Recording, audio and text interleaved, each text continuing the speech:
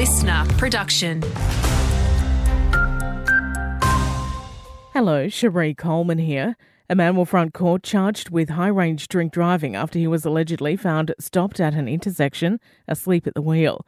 Police were called to Hill Street, Port Macquarie at about 3:30 Wednesday afternoon and were told members of the public had put on the parking brake. The 27-year-old driver was removed from the SUV and taken to the police station, where he allegedly returned a breath analysis reading of 0.265.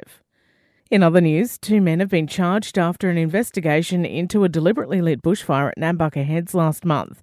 Firefighters were called to the blaze in the Nambucca State Forest. Shortly before 5 p.m. on Sunday, they extinguished the fire, which by that stage had burned about 70 square metres of bushland.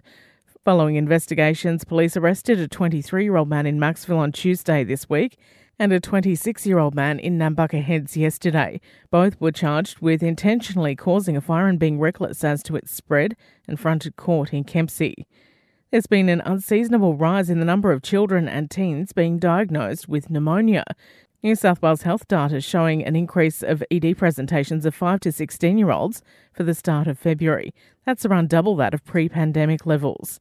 And new data has indicated the mid-north coast will continue to be affected by flooding well into the future. Port Macquarie features in the state's top 20 for risk, according to InfoTrack. Port Macquarie comes in at number 15 on the top 20 list. While it remains the same position on the list 30 years from now, it's fair to say that there will be more properties affected in the Port Macquarie area by flooding. Head of Property John Ahern there.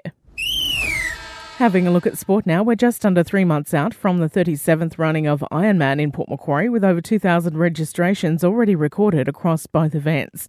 Regional Director Carl Smith says preparations are tracking well. I'm really looking forward to welcoming athletes from around the world and around Australia back to one of the historic landmarks of Ironman racing on the calendar, Port Macquarie.